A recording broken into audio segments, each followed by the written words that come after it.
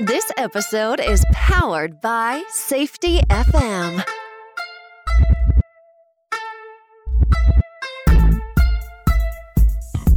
Welcome to an episode of the Safety Consultant Podcast. I'm your host, Sheldon Primus. Here's the podcast where I teach you the business of being a safety consultant. This week, we're going to do the OSHA update for January 21, or January 2021. Today's actually the 25th. I'm doing this the day of. Some planning, Sheldon, right? But I've been a little bit busy last week. So I'm actually going to go over some of the things with the OSHA website that I see, and then some things that has come out as an executive order.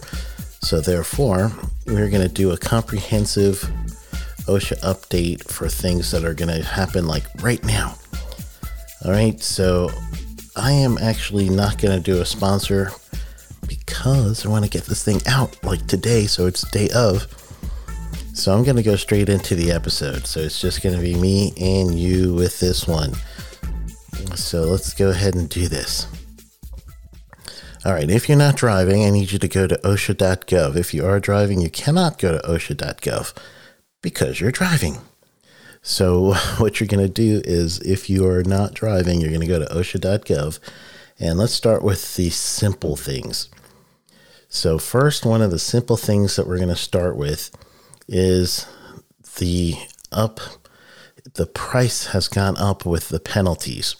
So in 2015, Congress passed the Federal Civil Penalty Inflation Adjustment Act Improvement Act. Not too sure why they had that double act, but they've been doing that lately.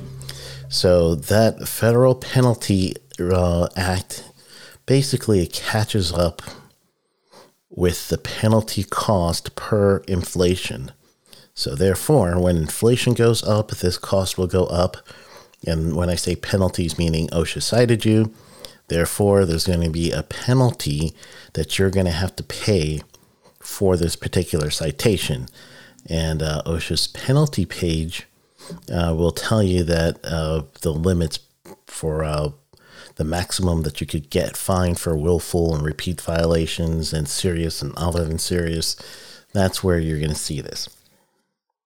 So the other than serious and serious, the increase was from $13,494 to $13,653. To the same increase of inflation is the same increase that this penalty has gotten. Willful and repeat violations will increase from $134,937 to $136,532.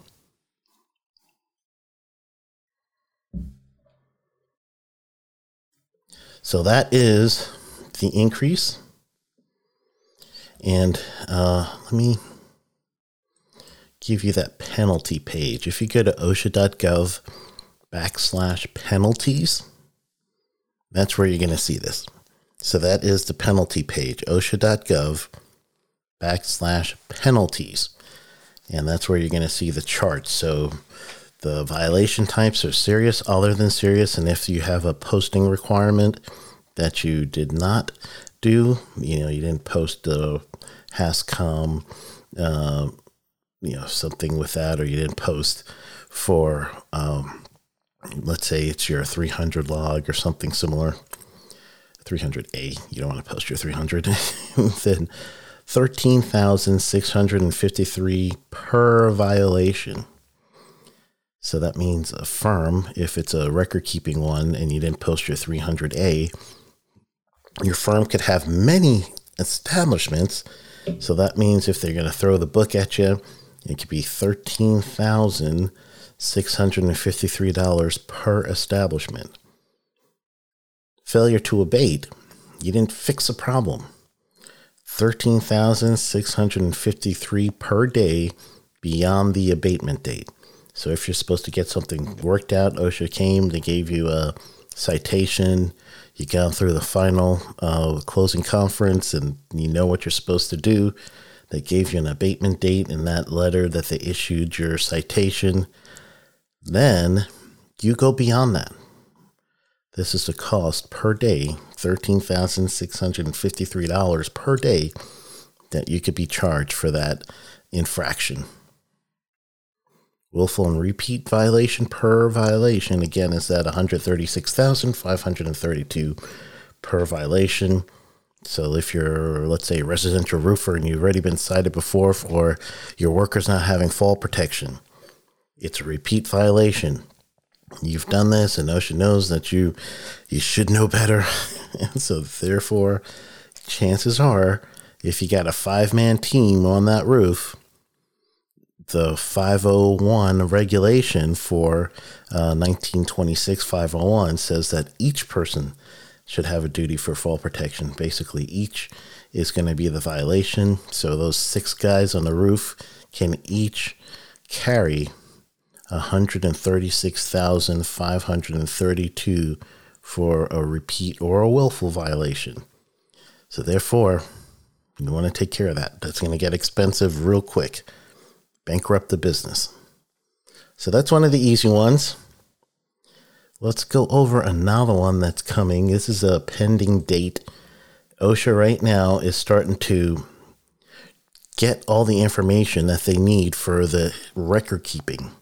I've been speaking about this with my Tuesday and Thursday on my LinkedIn and Facebook, even my YouTube channels.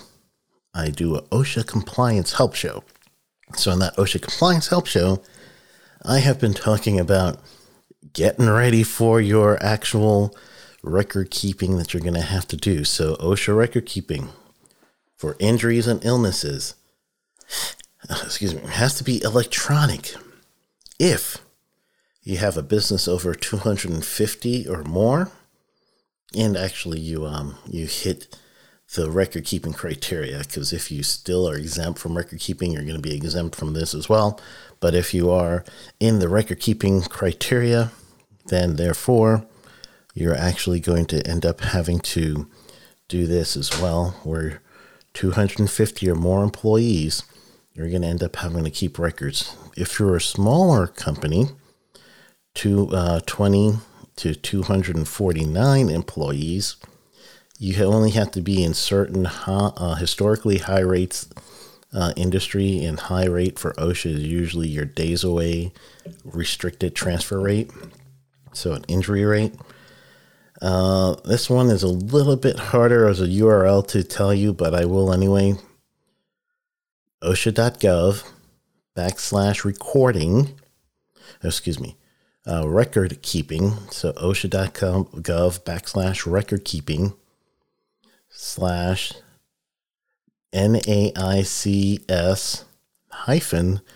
-codes -electronic -submission.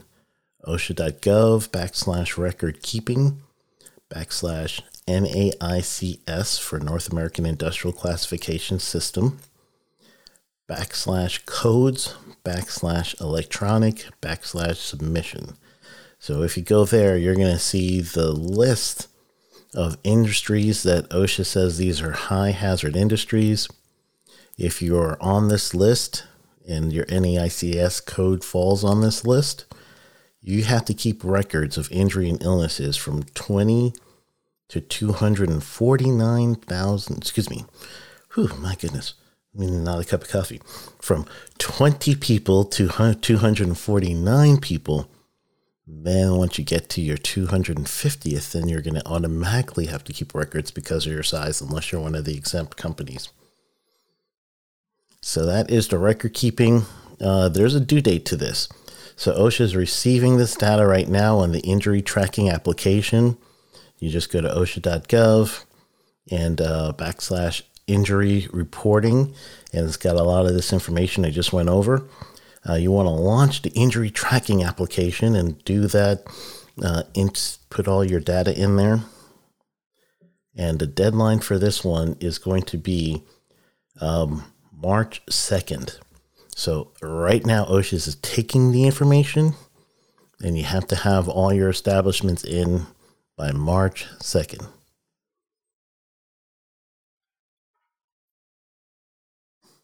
All right, let's do the hard one. This one is actually coming from the White House. So newly minted President Joseph R. Biden, he has done a bunch of executive orders. Most of them are turning over what was things that were done in the Trump administration, which, when Trump became president, he did the same thing for Obama, where he did a bunch of executive orders to overrule the Obama administration stuff. So here we go. There's executive order here. This one is going to directly influence OSHA because it is an executive order entitled Executive Order on Protecting Worker Health and Safety. So this is directed to the occupational safety and health. It's broken up into 4 sections, and I'm going to give you the heading and the meat of each section. It's actually not too long. I may read it. I don't know. Depends on how I'm feeling. Section 1 is policy. So, in the beginning of the policy section, it just really talks about the coronavirus and how there's been a lot of effect in the brown and black community.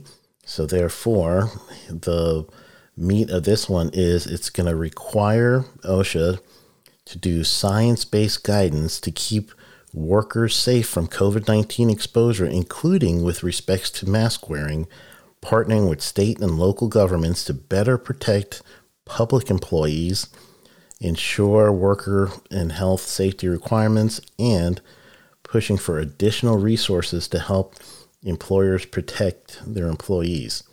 So therefore, now the government, federal government, has jurisdiction over some states with private sector when, like me, I live in Florida. So therefore, in Florida, we have federal OSHA that is in control of private. However, federal OSHA does not have jurisdiction over the public sector. So therefore, cities, counties, their employees are not under OSHA. So OSHA, this guidance wouldn't go for them. However, state plan states, they cover the public sector workers. So therefore, this executive order is going to reach out to the state plans to protect the public sector workers in respect to mask wearing too. So that's a big one. Section 2, protecting workers from COVID-19 under Occupational Safety and Health Act. So now what's being said here is it's up to OSHA through the Act of 1970 to protect his workers. So therefore, this is going to be specific guidance that federal OSHA is going to have to do. Once federal OSHA does this, state plans must adopt any rules from federal OSHA within 6 months. So therefore, we're probably going to see this second section of this executive order really make a move for OSHA.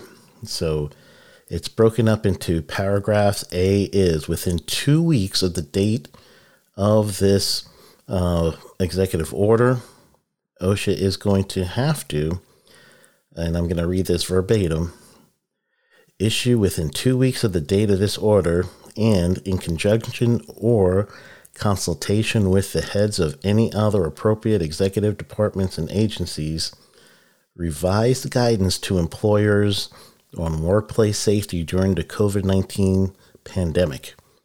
So now OSHA is going to have to do a guidance. They've been leaving it up to the states, and they've been doing some sort of non-mandatory guidance. So right now it's looking like OSHA's going to have to do some sort of, federal guidance on this. It's not saying it's going to be a regulation yet in this part. The date in question is January 21st, 2021. That's when this executive order was issued.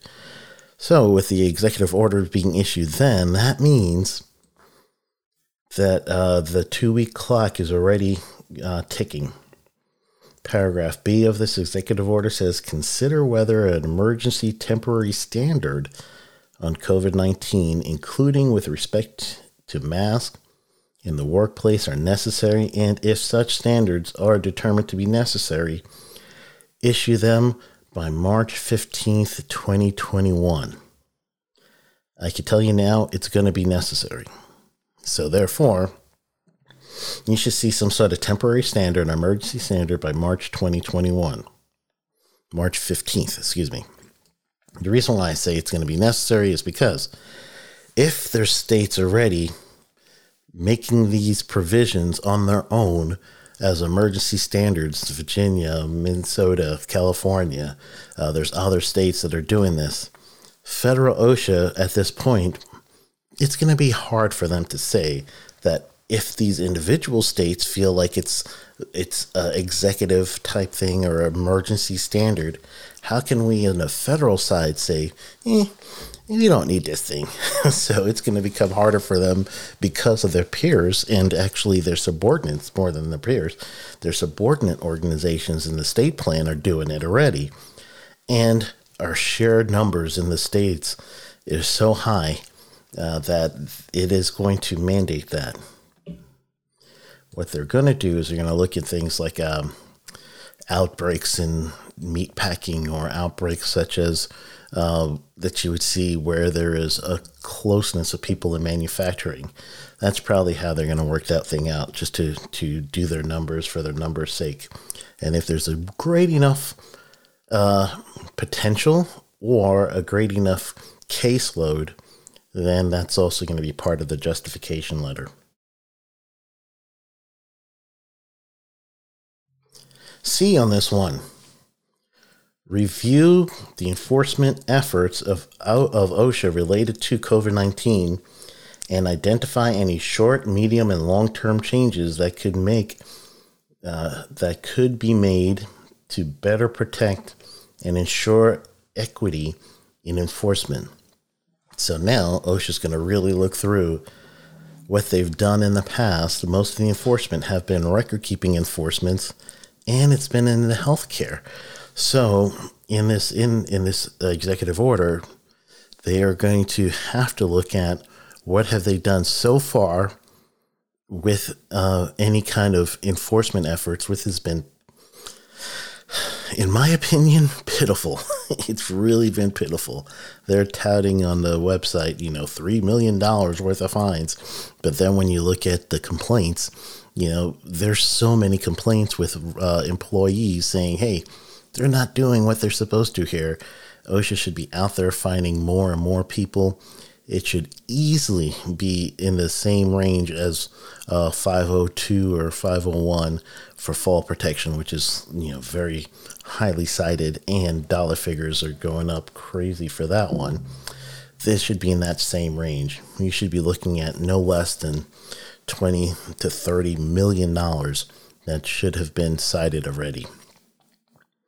The next thing that we're looking for is launch a national program to focus OSHA enforcement efforts related to COVID-19 on violations that put the largest number of workers at risk or are contrary to anti-retaliation principles, meaning people that were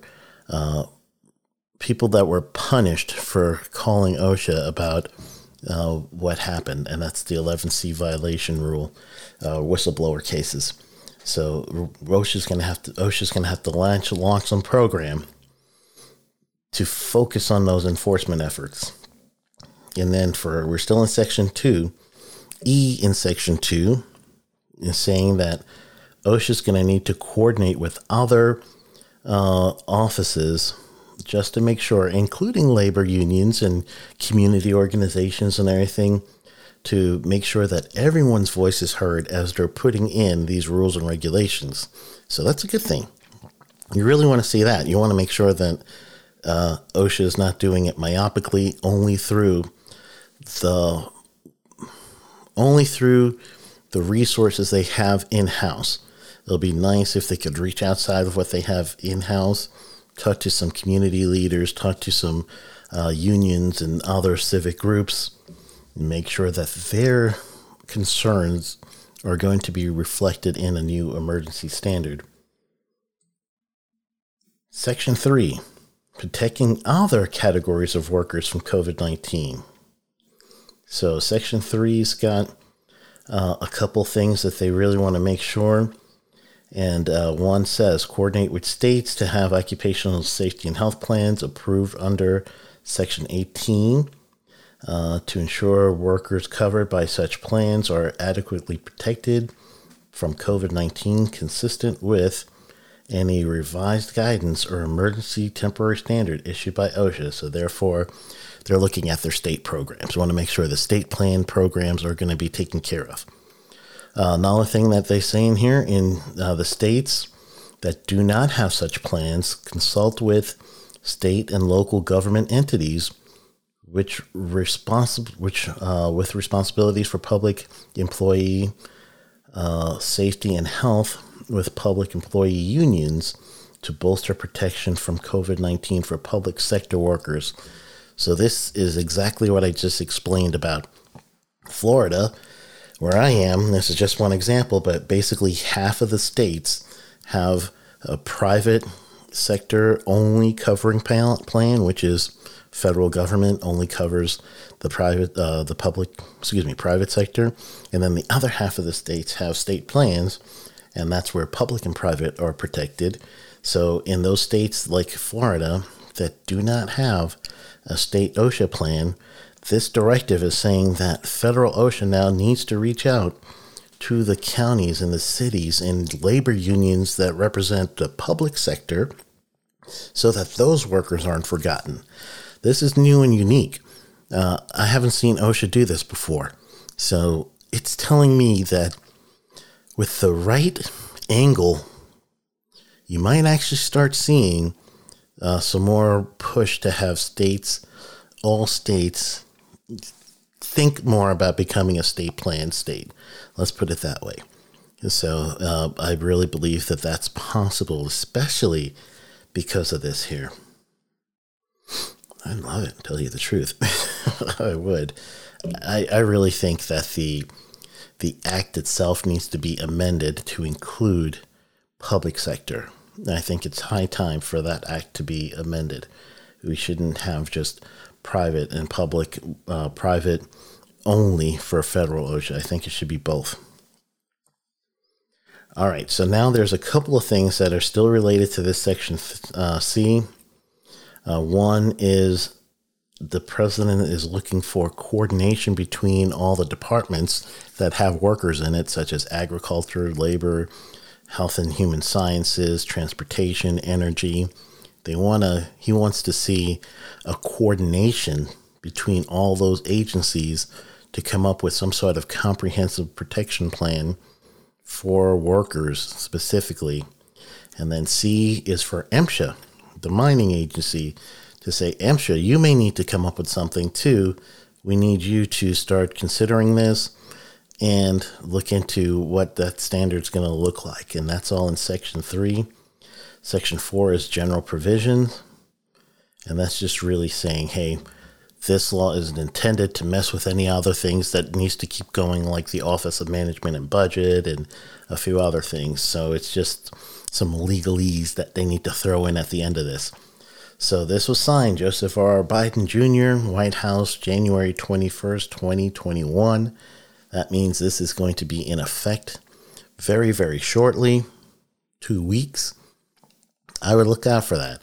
So I would also say, if you personally in your organization or your consulting people, you should bring this thing up to them. Send them a link to this. Let them know that they're going to really have to think long and hard about what they're doing with COVID-19, because there's probably going to be a big change soon. If they're resistant to mask wearing in the organization, they might be mandated to, so they should just go ahead and be proactive on this one. All right. So for my purposes, I'm going to call this one done. I didn't go nuts with the OSHA regulations. I just wanted to really give you a nice little quick update of what's happening. There's a lot of changes. I might end up having to do this more than quarterly like I normally do, because OSHA is a big driver for actual consulting. So if you have not thought about being a consultant, this might be the actual time to do it. So I would say really start looking for that. I want to also let you guys know that I have launched and am continuing to launch Safety Consultant TV. So the Safety Consultant TV is a way for you to actually learn the business of being a safety consultant one little baby step at a time, and I'm doing it by videos. And the videos are available right now on your Fire Stick if you do have them. You go to safetyconsultant.tv, sign up. There's two ways of being a membership. It's a monthly plan, or you could do an annual plan. But goodness, I've made it available to you everywhere. Roku is coming next. Apple TV is coming next, but it is in the iTunes store. If you want to see this on your pad or your iPhone or your Android device, that's available for you right now. It's going to be in the Google store soon. So you're going to go to safetyconsultant.tv and go ahead and sign up, be part of the group. I do have some free to the public videos out there that you can look at. However, the more in-depth training is on the Safety Consultant TV with all the different platforms. And what's even better is I actually give you my templates here, and in some cases I give you my PowerPoint decks that you could download. So it's not just watching, it's also getting resources at the same time. And these are things that you could use to build your consulting business. So I explain what this program is. Let's say a written program. I got a bunch of videos on written programs. We explain what the written programs are, and then you could download this, and then you use it and you adopt it, and you make this PDF into a Word. You add your client's information to it. So that's what we do. So you're going to go to safetyconsultant.tv and go ahead and sign up for that now. Thank you for being with me this week. I really appreciate everyone. Go get them. This episode has been powered by Safety FM.